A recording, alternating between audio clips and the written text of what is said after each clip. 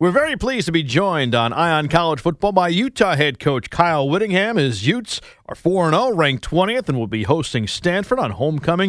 You know, through this first month of the season, you're the only team in the division that's unbeaten. You have a lot of superlatives, especially on defense, going for you right now. How comfortable with where you are right now?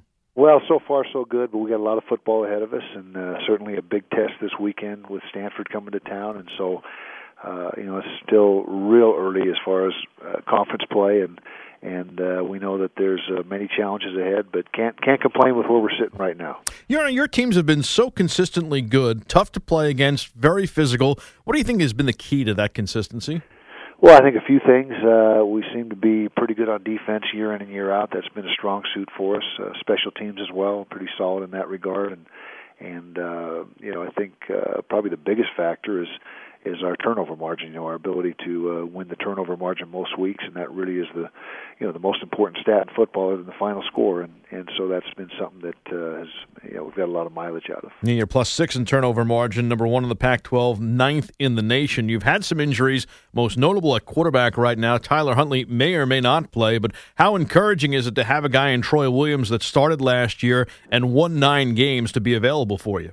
Yeah, that's a huge luxury for us, and we feel we've got one of the best quarterback situations in the country as far as depth. We got Cooper Bateman, a fifth-year senior behind Troy, who's an outstanding football player as well, just transferred to us this past year from Alabama. So we've got the luxury of having 3 guys that we feel are very capable, and Troy came in last week, 2 weeks ago when Tyler went down and did a great job, and really we didn't miss a beat.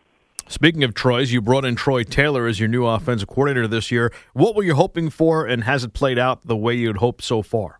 Well, we brought Troy in to give the offense a little shot in the arm, a little boost, particularly throwing the football, and I think so far so good. We're not where we need to be ultimately offensively, but I think we're on the right track, and the throw game has been bolstered definitely since he got here, and players have really embraced his scheme and love what he brings to the table. And so I think if we can keep trending in this direction and getting better as the season goes on, then I think we'll be okay. Talking with Utah head coach Kyle Whittingham as his Utes take on Stanford this weekend. You mentioned special teams before, and your kicker Matt Gay's story is terrific, a former soccer player at Utah Valley University that is playing football for the first time in high school, and he also went on a mission. When you first saw him, he's perfect so far. Did you know what you were getting? Well, he was pretty good when we first saw him kick for the very first time, and there wasn't a lot of coaching that needed to be done. He was very mechanically and technically sound, and so it was just a matter of seeing if he could consistently kick that way from day in and day out, and then once that was established during fall camp, it's the final question was how would he handle the pressure of a game, and so far he's been, as you said, he's been perfect. You have one of the best defenses in the nation at stopping the run, and you face Bryce Love after running for over 300 yards last week. How important is to be fundamentally sound against a guy like that? Well, it's absolutely critical, and he's a tremendous player, and just statistically has been unbelievable this year. He's already over 1,000 yards. He's averaging over 11 yards a carry. I don't think we've ever defended a back in all my time here that averages over 11 yards a carry. And so I can tell you if he goes for 300 yards against us on Saturday night, we have no chance of winning. So we got to try to slow him down a little bit. Stanford also has some questions at quarterback. How difficult is the game plan for a team when they make a change during the season?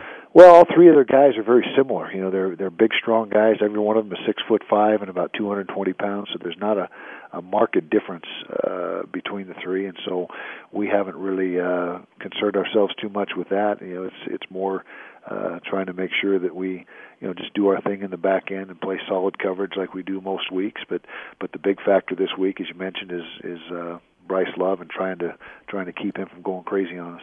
Your secondary went through a transition, but it has come up with a lot of big plays so far, especially in the win over Arizona, forcing 5 turnovers and scoring a touchdown. They're currently second in the nation with 9 interceptions. How much has that area been a pleasant surprise? Well, in a way, it surprised a lot of people on the outside, but for me, watching those guys all spring and all fall camp, I had an inclination that we could be pretty darn good back there, and I didn't know we'd be, as good as they are as soon as they are, as quickly as they've become, a force for us. But they're very athletic. We got a lot of guys back there with great ball skills, which the secondary guys, typically secondary guys are in the secondary because they're not great catchers, or they'd be on offense. And so these guys back there have excellent hands and go up and get the ball, and really a ball hawk mentality with those guys back there. Talking with Utah head coach Kyle Whittingham. 30 years ago this month was the NFL strike, and obviously you were part of the Rams back during that period in 1987. What do you remember most about the experience? Oh, first of all, it was a great opportunity for me. I thought I was done playing, and then the strike came about, and they had one last opportunity to play football, so that was great. But I guess the thing I remember most is when we were crossing those picket lines, I guess you'd call them, the players, rocking the buses and spitting on the cars and that type of thing. It was pretty theatrical, I guess, and a lot of it was more of an act than anything else. But it was a great opportunity for a guy like myself, who was an overachiever, to play ball one last time. You had a chance to coach your son, and your son Alex recently went public with his battle with depression and OCD, and that obviously took a lot. As a parent and a coach, how much pride do you feel in him, and how difficult a decision was that for him? Well, I feel a great deal of pride for Alex, and it was a courageous move on his part, and his whole motive is to try to help others, and so if him coming out and sharing his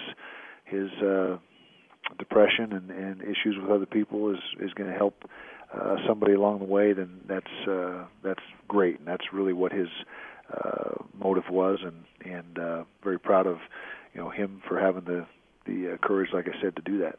Finally, you're in your 13th season. You're the third longest tenured coach in the country right now. 23 years at Utah. Does the time fly by?